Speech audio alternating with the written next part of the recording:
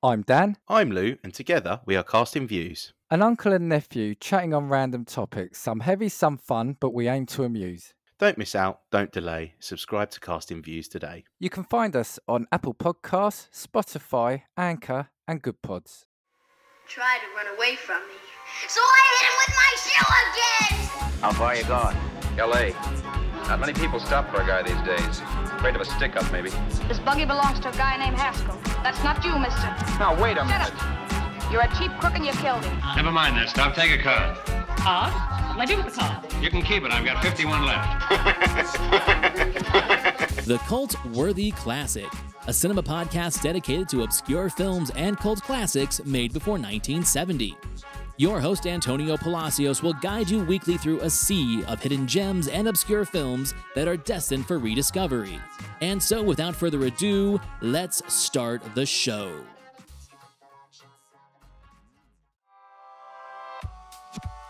Hello and welcome to the show. My name is Antonio, and this is episode 28 of the CultWorthy Classic. Now, today I've got a very special guest. My friend Ian of the Cult Connections podcast joins me to talk about the 1964 Japanese horror classic ONIBABA, directed by Kaneto Shindo. Now, this is my very first fully foreign language film on the show, so there aren't a lot of clips or sound bites because they're in Japanese, and unless you speak it, it doesn't really transfer well into this audio format. But the film is fantastic. It's on HBO Max right now, or you can rent it on pretty much any streaming app. It is just so influential and just an excellent piece to put into your cinematic library. So without further ado, my friend Ian of the Cult Connections podcast, enjoy the show. Hello, everybody. Today I have a very special guest. He was on episode 3 of the CultWorthy Classic. Here we are on episode 28. That just shows how fast time is flying. I'm just so happy to have him on the show again. One of my favorite cult film podcasters. We have like this little cult film trifecta, I would say. It's our podcast, his podcast, and our friend Chris over at the Cult Film Companion. Always sharing some of the best films that we can find out there to bring to our listeners. My friend Ian of the Cult Connections podcast. Ian, how are you doing? I am very well, and wow, I can't believe that you've actually made so many episodes since the last time we spoke. That's amazing.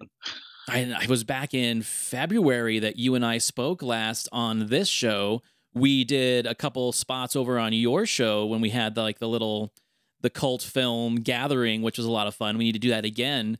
But yeah, the show's grown. It's had a lot of fun guests, and finally getting you back on the show, because we've been talking about doing this episode for a while. Thankfully, the schedules lined up and we were able to finally do it. Yeah, definitely. And wow, you picked a great film. This is a great one for us to sort of tackle. Lots to talk about here. Lots to talk about, and it's the first fully foreign language film I've done on the show.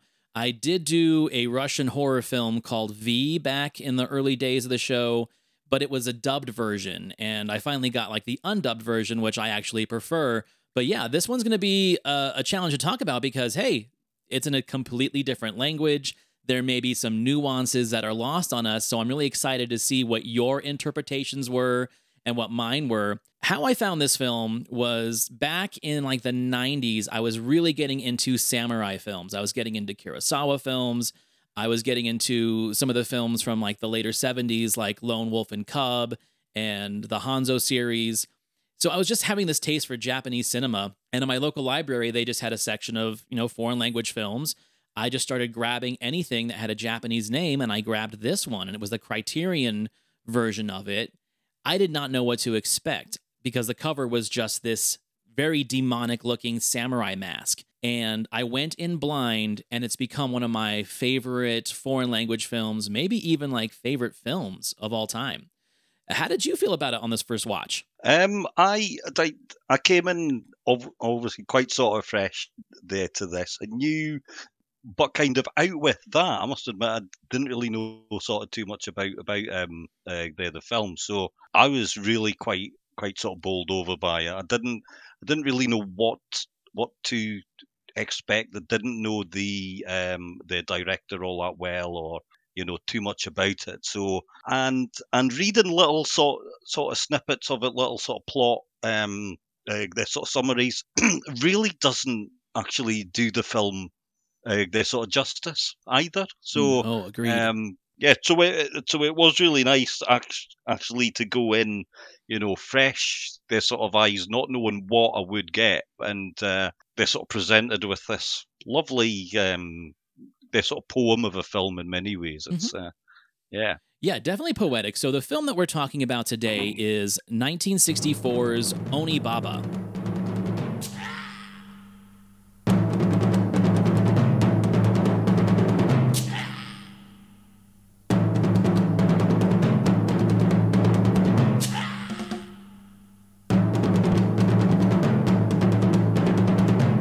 Directed by Kanito Shindo, and he made another film that was very similar in tone to this called Kuroneko, which I like as well, about demonic cat spirits, about trials of war and how things kind of just fall apart in the outskirts societies where people are kind of left to fend for themselves, and you get these weird kind of like power dynamics that happen of lords that really aren't noblemen at all. They just happen to have enough power and enough men to consider themselves lords of certain areas. It's a really interesting dynamic. I don't know much of my Japanese history, but with this film and with that film, it really makes you kind of feel for the main characters of doing whatever you have to do to survive, and the funny irony of some of the mother's ideas of like what is a sin and what is not when they're practically killing people and stealing from them, but then other things are considered sinful to her. When we'll get into all that. But just to talk about the director really fast, he had a fascinating career. He made like 48 films. He made his last film at age 88 and he died at 100. He just kept making films from the early days of like the 1950s till now. When he was trying to become a director, there was so many directors, this was like pre-war, that he didn't think he was going to make it. So he decided to become a screenwriter instead. And during the war, when like cities were empty, he went to one of the film studios he was trying to get a job at, and there was no one there. So it was kind of like that episode of The Twilight Zone where Burgess Meredith has the library all to himself, and he just wants to read his books before his glasses break after the world has ended. It was kind of like this. Shindo spent months in this abandoned film studio reading scripts, teaching himself how to use equipment, running projectors. He almost had this studio to himself. So it was a really fascinating way to kind of get his career started and get all these different ways that would form him into the filmmaker that he became, which is an amazing filmmaker in my opinion. And I just thought that was a cute little piece of history to how he became who he was. It's fascinating. I think the Japanese cinema, but Japanese cinema post their war as well. So it's a obviously sort of after that a very sort of vibrant sort of time for Japanese their sort of cinema. They're productive. There's so many films out there. So many genre films. So many different, things. A lot of their sort of amazing highbrow, their sort of cinema as well. Often, and for many of us, these are the films that we know a bit more about because, as people who like film, I think perhaps we might sort of gravitate towards some of the more highbrow sort of films and think, well, they're sort of Kurosawa. Yeah. Like I'll, try and watch as many sort of films as of his. But it is a sort of amazing time. I think, Japanese, their society in many ways, they sort of benefited after the war as being a chance for them to actually rebuild. And their sort of cinema, they sort of reflects that as well. So I am no expert, but it is a world of film that absolutely fascinates me. And it's one that like I feel like I know bits and pieces of, like the most important films that you read about in film books or that you hear talked about by film scholars, there are times where I feel like I've barely even scratched the surface of all the amazing cinema that was made during this time that we haven't even gotten to our shores yet. You know, you still find them maybe on bootleg VHS, or maybe you find them on streaming sites that you didn't know they existed. And this is kind of one of them. Like, it has its audience. It definitely has a notoriety to it, but I just don't think enough people knew what it was to really be fascinated by what it actually is, which is a perfect blend of, I'd say, horror, suspense, but also there's political and social undertones to it, which we'll get into. I felt this had a very kind of like Greek tragedy or Greek mythology feel to it. How did you feel? Did you kind of get that idea to it? It's interesting, that one. I mean, I think as well, it's it's in some ways it's a small film. Mm-hmm. It's in many ways it's a very vast film, but I mean, you could see it working as their sort of play. Yeah. You know, I could actually see it actually being sort of staged really well. But and they're sort of apparently based on, sort of Japanese folklore as well, Yeah, which like I a find fable. absolutely fascinating. So Mhm. yeah, so a fable, and in many ways, sort of plot wise, it's quite light. There's maybe not a huge amount going on, but it packs in lots of things to think, things that really grab you. Yeah, and there's practically maybe like 6 or 7 people in the entire film. So I like the way you put that. It's a small film when it comes to character and when it comes to cast, but it's a vast film in just the way it's shot in these never-ending swamps and fields of just high grass and reeds. You don't see mountainsides, you don't see any other kind of landscape except for like this swamp and this eternal field of grass and weeds, which it kind of has almost like a feeling of purgatory where these characters are, yes, living this hell of an existence in the middle or post-war that seems to become some kind of like feudal war, but there really is nothing to their life other than living and surviving in this vast landscape of practically nothing, which I thought was a very interesting way for us to get in touch with these characters because we don't have any other distractions. And the way that the film is shot, you really see more grass and more of these reeds than you do people. And I think that's fascinating. It really puts you in an isolated mood as you're watching this film. We're talking about their sort of characters here who are basically hiding, they are hiding away. Mhm. Now, this is their home, and they are farmers, but these vast sort of reeds means that they can hide away. And I think such a great way to sort of emphasize the setting in a way. So it's in their time. We know there's civil war going on. All of the men, or most of the men have actually left, so gone off there to sort of war. But it leaves this sort of void and emptiness, and in the actual setting just sort of fits that so well. It is a place that's actually full of things, life. So Yeah. the reeds and water, and saying that you don't hear a lot of say sort of bird song, or there's a glimpse of some this sort of fish. The river is probably the most lively sort of aspect of the landscape, but it's very sort of quiet, eerie in a way, very sort of eerie landscape. But it really suits.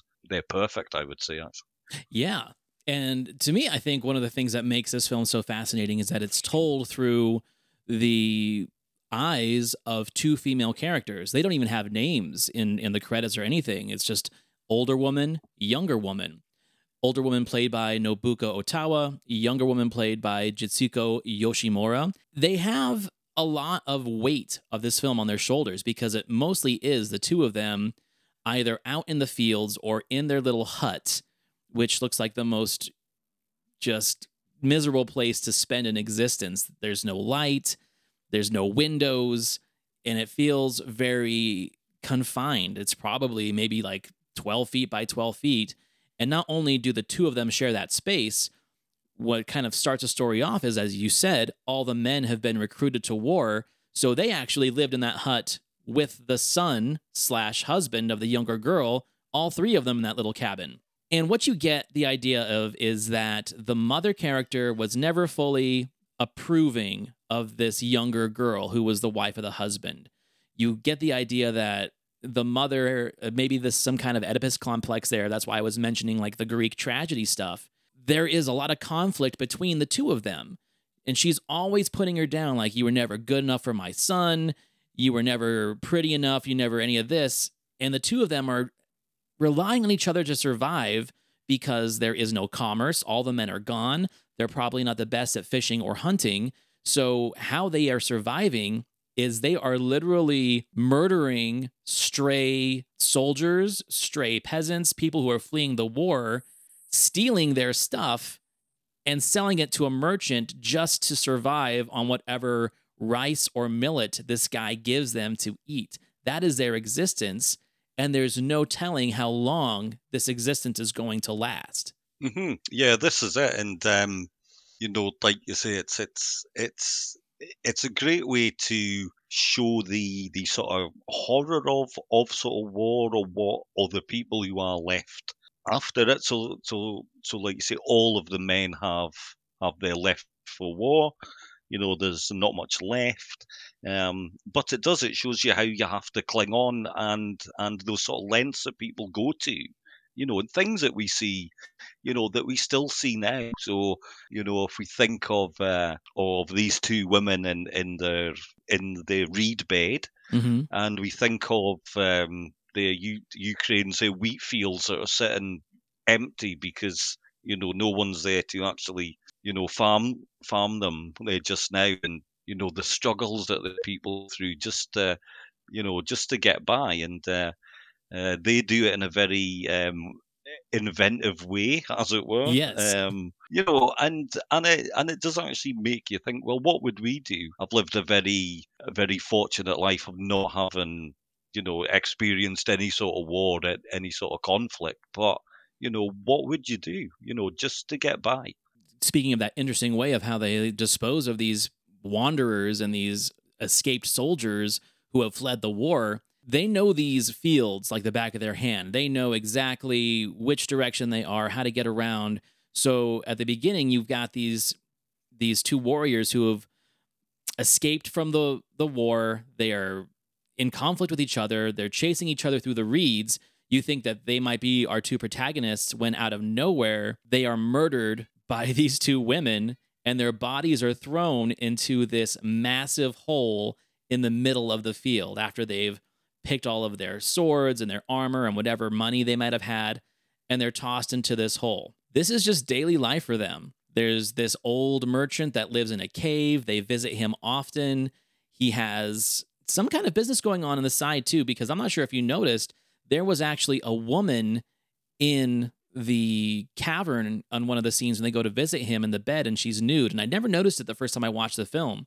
So it made me wonder if he also kind of has like a brothel there as well, where he's selling sexual services from this woman there. Like, there are so many things going on in this film. It almost makes me think that if one of the women died before the climax of the film, would that be the fate of them, where they had no other choice to become a prostitute or a sexual servant to this merchant character? Like, again, there's so many layers to this film. Yeah, definitely. Like you say, when you're faced with this, situation, what would you do when the main male, their sort of character comes along? That then opens up a bit of sort of sexual, their sort of tension, but also it says, right, how do we get by? What can we use there to comfort us in the middle of this, their war as well? I think it's I think that the film probably asks a lot of their sort of questions, or those questions could be told in lots of different ways. We don't get any sort of answers. You could probably, there's sort of 20 films from this one. Yeah. About where does the story go? What actually happens to the these people. I am sure that there will be films that actually do cover this time. So this is the 1400s. This what Japan was in this, war films, this sort of samurai films. And when you talk about that male character, so this guy actually has a name. His name is Hachi. And he was a neighbor, and I guess we're kind of assuming an acquaintance or friend of the husband and son of our main pair of characters. He shows up out of nowhere and instantly kind of just like makes himself at home, starts eating their food, and they just want to know what happened to their son, what happened to the girl's husband. And he gives us this story that the two of them fled together and were caught by a nobleman trying to steal food. And while Hachi escaped, the husband and son was killed, and he was the only one that survived. And they kind of leave that ambiguous of whether or not, are we to assume that Hachi actually killed this guy, or is his story accurate? Is his story true?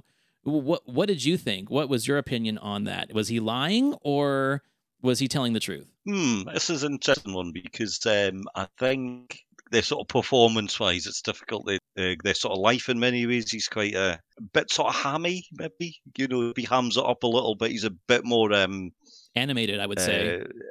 Yeah. Animated indeed. So his story makes sense, but also, you do what you have to, do just to stay sort of alive. Yeah. It's very open-ended, isn't it? Yeah, and I think that's one of the things that you take away from this film is that everybody in this film does horrible things, but none of it comes from a place of evil. It all comes from a place of just base survival. And where the film takes an interesting turn is that Hachi is, in my opinion, he is meant in the story and by the filmmaker to be unattractive, almost repulsive. Like, the guy has bad teeth. He, like you said, he has an animated personality, but it's not one that is likable. If this was like your neighbor, it'd be the neighbor that you just wouldn't want to lend anything to or invite over for tea. Like, he is not the guy you want to even associate with. But we are living in a period right now where there is absolutely nobody, and there are no men. The son is dead.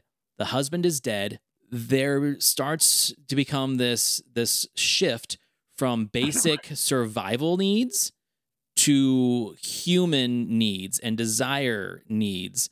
That's where we start getting to this weird juxtaposition of where we're forgiving these characters for committing the sins of murder and theft because it's out of survival. What really now comes into play is the fact that the mother, who thinks that the daughter-in-law is unworthy and kind of says that she wasn't good enough for the son, she's seeing now that there is a sexual desire between her and Hachi. Hachi keeps coming along, keeps giving her fish, keeps giving her the sexy eyes. The mom knows what's going on, so she tries to put the kibosh on it right away, saying, you're a slut, you're a whore if you do anything with this man when you're not married. It would be a disgrace to the memory of my son and your husband. But there's two things going on here. The younger woman has these sexual needs and sexual desires. Obviously, Hachi does too, because in his mind, he's the only male in this area. So these women now are rightfully his. But there's also, I think, like you were saying, that need to do anything to survive. It makes a lot more sense on a baser instinct for the younger girl to be with a man who's stronger, maybe more protective and more resourceful than this old woman. And the old woman knows that. So that's why she's trying to put the kibosh, because she can't survive on her own without the girl. So how can she keep this from happening? So she tries to do shame at first, and then it goes even deeper into the depths of what she's willing to do. How did you feel about that whole kind of dynamic that was going on? I think it does absolutely drive this story forward in a way. I mean, we have a very lyrical film where not a lot well, I mean, lots of things happen, but though this isn't a fast sort of paced film, No. by any stretch. So we get to see the characters go about their sort of business, in this, setting in the reads. So this part of it does just drive that sort of story forward. It makes sense, that these elements, they sort of come in, but again, it shows you what sort of lens, or what will happen if my daughter-in-law goes off. What will happen there to myself, but again, it then shows us the extremes that the people go to. So for the next part of it, and we start to get into this sort of supernatural, this sort of spirit element, but it's actually the unconscious sort of thoughts coming out, or the sort of character we will meet shortly. I think the great thing about horror cinema as well, and is that it allows us to sort of represent our very basic sort of fears. And one thing I like about how this story is told is it does take that shift into horror, but the filmmaker is very, very brilliant about letting us know that this is not any kind of supernatural horror. There's nothing supernatural going on. All of the supernatural ideas and characteristics are brought forward by the characters themselves. It's quite brilliant, if you ask me. So after like this whole middle section of anytime the old woman goes out to sell the goods to the merchant to get rice or millet or runs errands, the young woman runs at full speed through the reeds to get to Hachi's hut so they can have their quick little session, and then runs back. And it's obvious what she's doing, and the mother knows this. While she's out on one of these little escapades in the rain, the mother is confronted by a man who is a escaped samurai warrior who's wearing a very disturbing demonic mask. And the mask, I guess, is part of his power. The mask is part of his intimidation in battle. And as he enters this hut, he asks for food, he asks for shelter, but he does it very menacingly. It's like, if you don't help me, I'll just take what I want.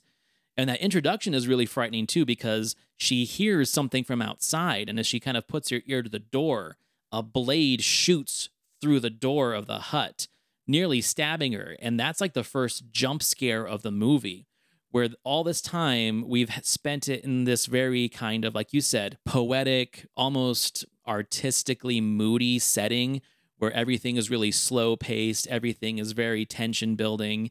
And now, as we go into this third act with this introduction to this character, now we have the jump scares. Now we have the true terror of just this menacing presence. Were you expecting that kind of introduction to this guy? Because like you really don't even get a hint that he's there. It's very surprising when he comes in. Yeah, I didn't think this was they sort of come in. I had, I haven't read some of the plot sort of bits. I knew something did happen, but not sort of quite like this. But it's they're sort of effective, but they're sort of effective again in the situation that we find ourselves. So the samurai, their sort of character, the general or whatever, or sort of nobleman, yeah, how he sort of styles himself, and he sort of styles himself as a big this sort of city hotshot in a way, and he sort of comes along, but there's this sort of dismissive attitude towards the woman. It's like, well, I am the Lord. You are the sort of common sort of person. So you are not, just gonna do what I want. And he tells all of these sort of things about himself. There's a story why he wears the mask. Mm-hmm. There's sort of slightly later on that actually that's a load of nonsense. Mm-hmm. That He says, that's "I not am the actually most true." handsome nobleman in Kyoto." Yeah, and he's not. He's actually scarred. He looks like he's sort of burnt. It shows the sort of horrors of sort of war actually are in a wearing sort of masks to get by. To Yeah. actually put on a sort of acting through this awful situation. But very very sort of figuratively. Yes. He is this character who's got this mask on because it hides all of the sort of horror actually that's going on. Yeah, and one of the things I think is really fascinating is the ambiguity of this character. We don't know if he is a thief that has stolen this armor. We don't know if he's truly a nobleman or a soldier. That is what I loved about this, is that we don't need to know any of this character's history because he is there to drive the female character's story forward. So she is supposed to lead him out of the reeds because he can't find his way. As conniving as she is, she leads him through the reeds to the hole where they throw all the bodies of the people that they have murdered. And he falls down the hole. She goes down there with a rope, takes his mask, takes all of his stuff to go sell to the merchant, and she gets this idea of how she can keep the daughter from running off to see Hachi whenever she can. This is where it starts taking like the horror elements and that element of control to a whole different level. And some of the just most amazing horror filmmaking and cinematography I've seen in films this old and in black and white. The mother decides that every time the girl tries to run to Hachi's place at night, she's going to go hide in the reeds because she knows the path, and she puts on the mask.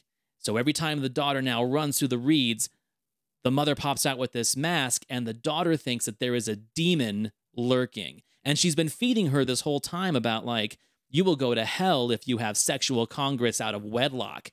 It's kind of like gaslighting her and also preparing for this little play that she's going to be putting on to keep the daughter there. Yeah, it's I know, and again, it's does sort of drive that forward, but I almost wonder if the mask itself has some sort of latent sort of power. So, as in, rightly for the samurai, their sort of character, we don't know his background, but was it the mask himself that sort of drove him to do some of the not very nice things? And as we see with the mother character, that mask, that sort of horror comes from it. So I don't know if we are in a slightly the sort of Lord of the Rings type sort of situation. Yeah.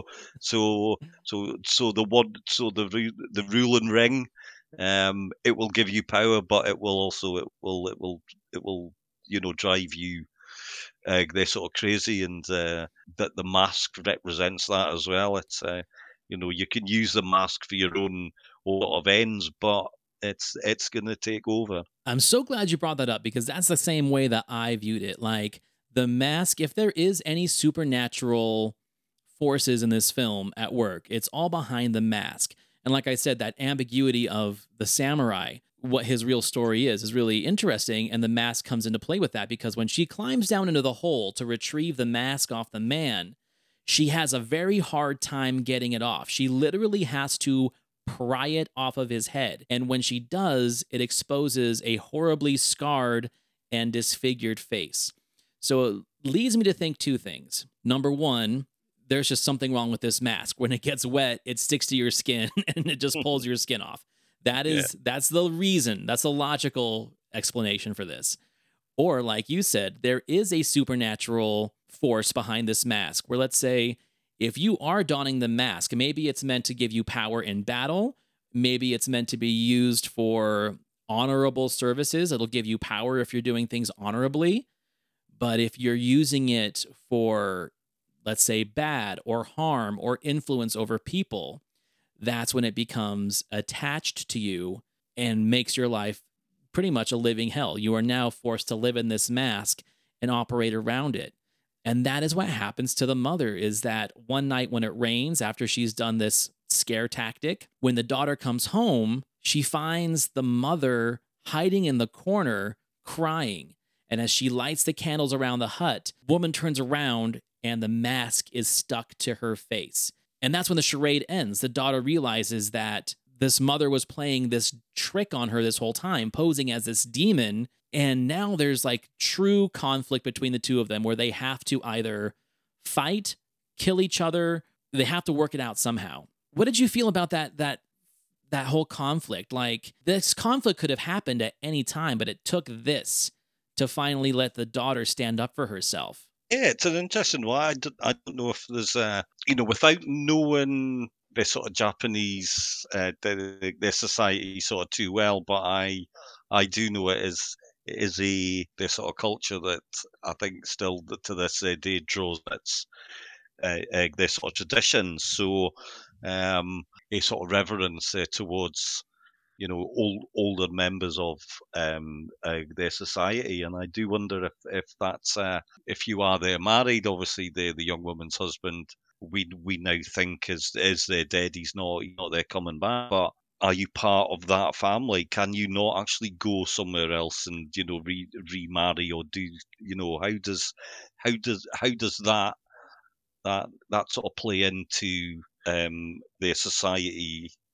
The expects of you. And I do wonder about that. Maybe with sort of western eyes, we view things sort of differently. Or I do wonder if there's actually a lot more layers there to this film that we don't see, because it's not, because we don't know that world, too well. So it works as a great film on so many levels for us, but are there even more levels that we just don't get? Yeah, and like one of the things that I have heard about Japanese culture, and again, I'm not an expert, but they always have had this, like you said, this honorable tradition that could almost be considered like conservative in a way when it comes to family, when it comes to family traditions. Yet there is also a very heightened sense of eroticism in their culture. It's seen in the anime and the art. It's seen in some of like the fetishes that you see come out of Japan.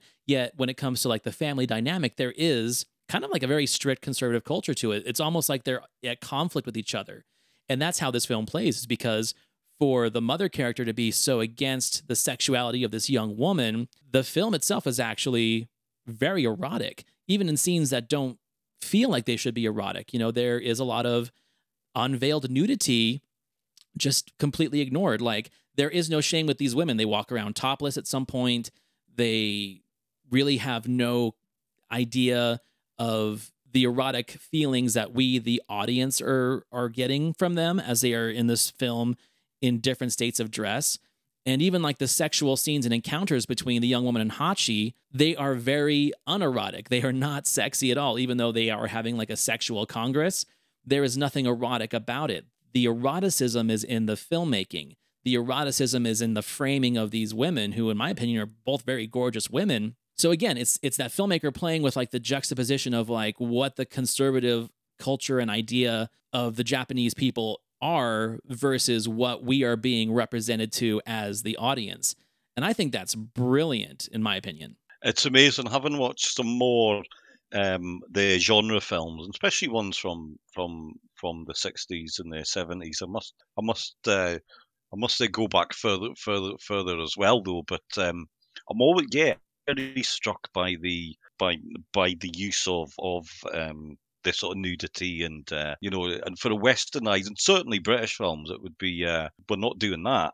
You wouldn't have that sort of level of it, and it's I'm always very sort of struck by that, because you do think of the Japan as being a very strict their society, or they're sort of conservative. Obviously not. Obviously we are the they're sort of prudish ones when it comes to they're watching these films. Yeah, a few episodes back, I did an episode about Michael Powell's Peeping Tom from 1960. It came out the same year as Psycho, and it was one of the first films to have any kind of nudity whatsoever. The photographer in the film takes a few nude pictures of a model, and it caused all sorts of outrage and uproar in the British community. The film was banned for a while. This film was banned in the UK as well, and this is 1964, and we are seeing a lot more open nudity in this Japanese film than we would see in American films for at least another 5 years. It is really, like you said, fascinating that like this conservative culture didn't really shy away from eroticism in its film. And this film, when it came out, was championed as a piece of art, as an important work. No one seemed to really care about the eroticism portrayed in the film, except for the more conservative-minded Western societies. Yeah, I think that just sums up about more about where we were and maybe still are, and not about the films that we are watching. I think it definitely says more about us than it does the film they make us. And we're not going to give away the ending of the film because I think this is a very crucial film for people to see. And it is the most available I think it's been in a long, long time. Like I remember you could only ever find it on the Criterion DVD or an old Janus Films VHS from back in the day. But now in the States here, it's on HBO Max. You can rent it on any of the channels. You are looking for a good introduction to Japanese erotic cinema and horror. This would be a great introduction for you because it is nothing like the Kurosawa films. It is nothing like the samurai films or the Zatoichi films. It's completely different, and it gives you a good insight into some of the other genres that the Japanese filmmakers were exploring with at the time. You know, it wasn't a Japanese crime film or a noir or a thriller like, Kurosawa did with High and Low and things like that. It's something very, very unique. And the fact that I feel that this has a lot of influence on a lot of Western films in the future. Let's talk about that for a second, where we start seeing like this dynamic of evil mothers-in-laws, in films. There was that one film with Jessica Lange and Gwyneth Paltrow. I think it was called Hush. We've seen bad mother-in-laws in other films, but I would say this is probably like one of the more influential films for Western audiences that a lot of people don't know about, of bringing this dynamic of a daughter who's lost her husband and now the mother-in-law is in control, and their conflict and how that plays out. Yeah, I think for me, I think my big take from it is about how you can tell a big story or convey big themes and ideas in a relatively sparse landscape with not too many their sort of characters, but create a very sort of powerful and sort of grossing story, very moving at their times, but sort of do it in a way where you're not having to be sledgehammered by sort of bomb sort of bast or sort of visuals or fast moving sort of plots or sort of cheap sort of thrills either. It's not it's not it's not a lot of violence or sort of action or things like that. Yeah, it's just a great film. What was your favorite part about this film? Like, what was the one piece that you really took away with you after you watched it? I think I actually think what it says to me is a need to watch more Japanese films. Definitely. But I think just the use of landscape, I think that, because it was such in many ways, and you saw the reeds and lots of movement, but it was so quiet and it was so still. Yeah, and there's not a lot of music. There's not a lot of score. And when there is, it's that really interesting kind of like blend of tribal drums and jazz almost. It really kind of I love, it totally it totally plays against the mood of the film visually, and it just causes that tension and that disturbing setting. And I thought that was great. And for me, I'm so glad this film was shot in black and white, because it's 1964. It could have been shot in color.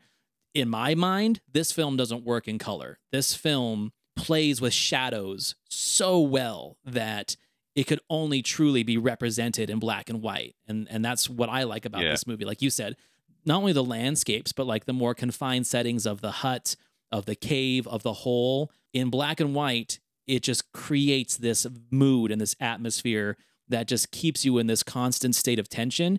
If that was in color, you wouldn't get that. If anything, it might even feel kind of cheesy. Yeah, definitely. I do get that. I think there is more of a, I'm not going to say art house feel, but the black and white gives it a bit more of a highbrow their sort of feel, as it were, but adds to the sparseness. And like you say, and it is quite funny because, you know, the first half of the film is probably mostly set in sort of daytime, you know, so there's lots of light, you know, lots of, you know, and you have quite a vivid feel of these reads, and then that second half is much more, it is mostly night their time, and you know, the reads themselves actually work sort of perfectly in sort of both sort of times, you know, both sort of times a day. You know, you go from an almost sort of peaceful setting to a very sort of eerie and quite sort of scary setting. Well, I am so glad that you watched this. I knew that you would dig this just based off the conversations that we've had.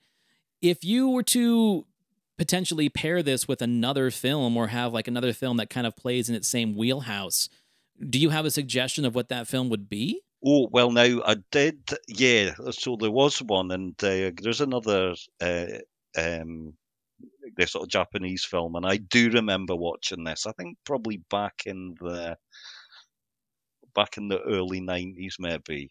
It was shown on the sort of television, and that is A Woman of the Dunes. Again, I can't sort of remember too much about the sort of technical aspects of it, but it's about a woman in this their sort of village, and there is a visitor who comes to the village, and he is there trapped with her in these dunes down this hole, as it were. Again, another Japanese film with a sort of hole in it.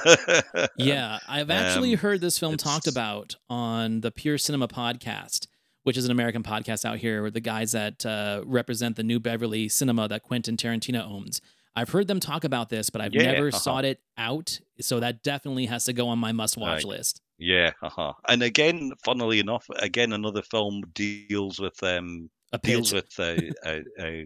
pet, yes, but their sort of sexuality as well. Again, that's another sort of driving their sort of theme of that film. So, yeah, I think that would be a good sort of pair.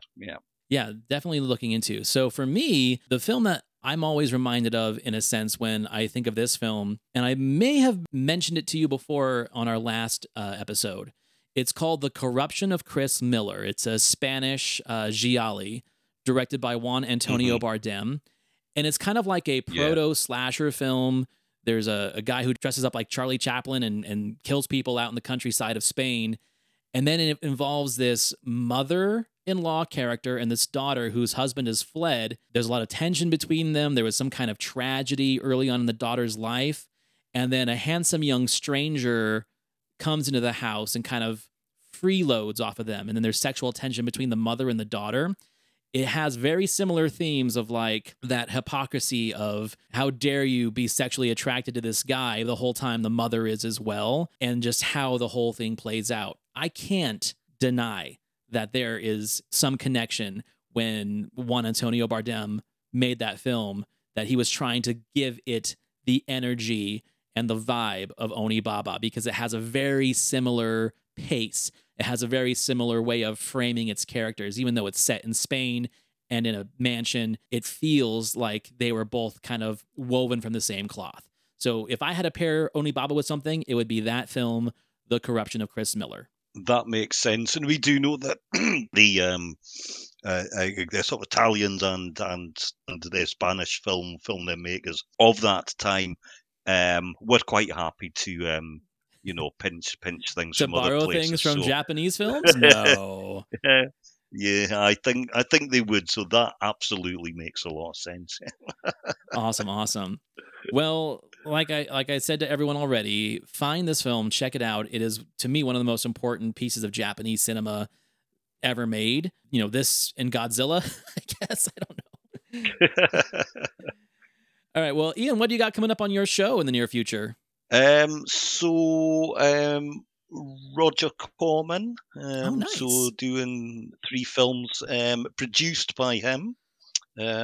So that is actually coming up, and with our friend there, Chris, actually from the cult film their companion. So he's coming on there to do that. After that, I'm then looking at Italian rip-offs by the master of that, Mr. Bruno Mattei. Nice. So 3 of his films, which will be good fun.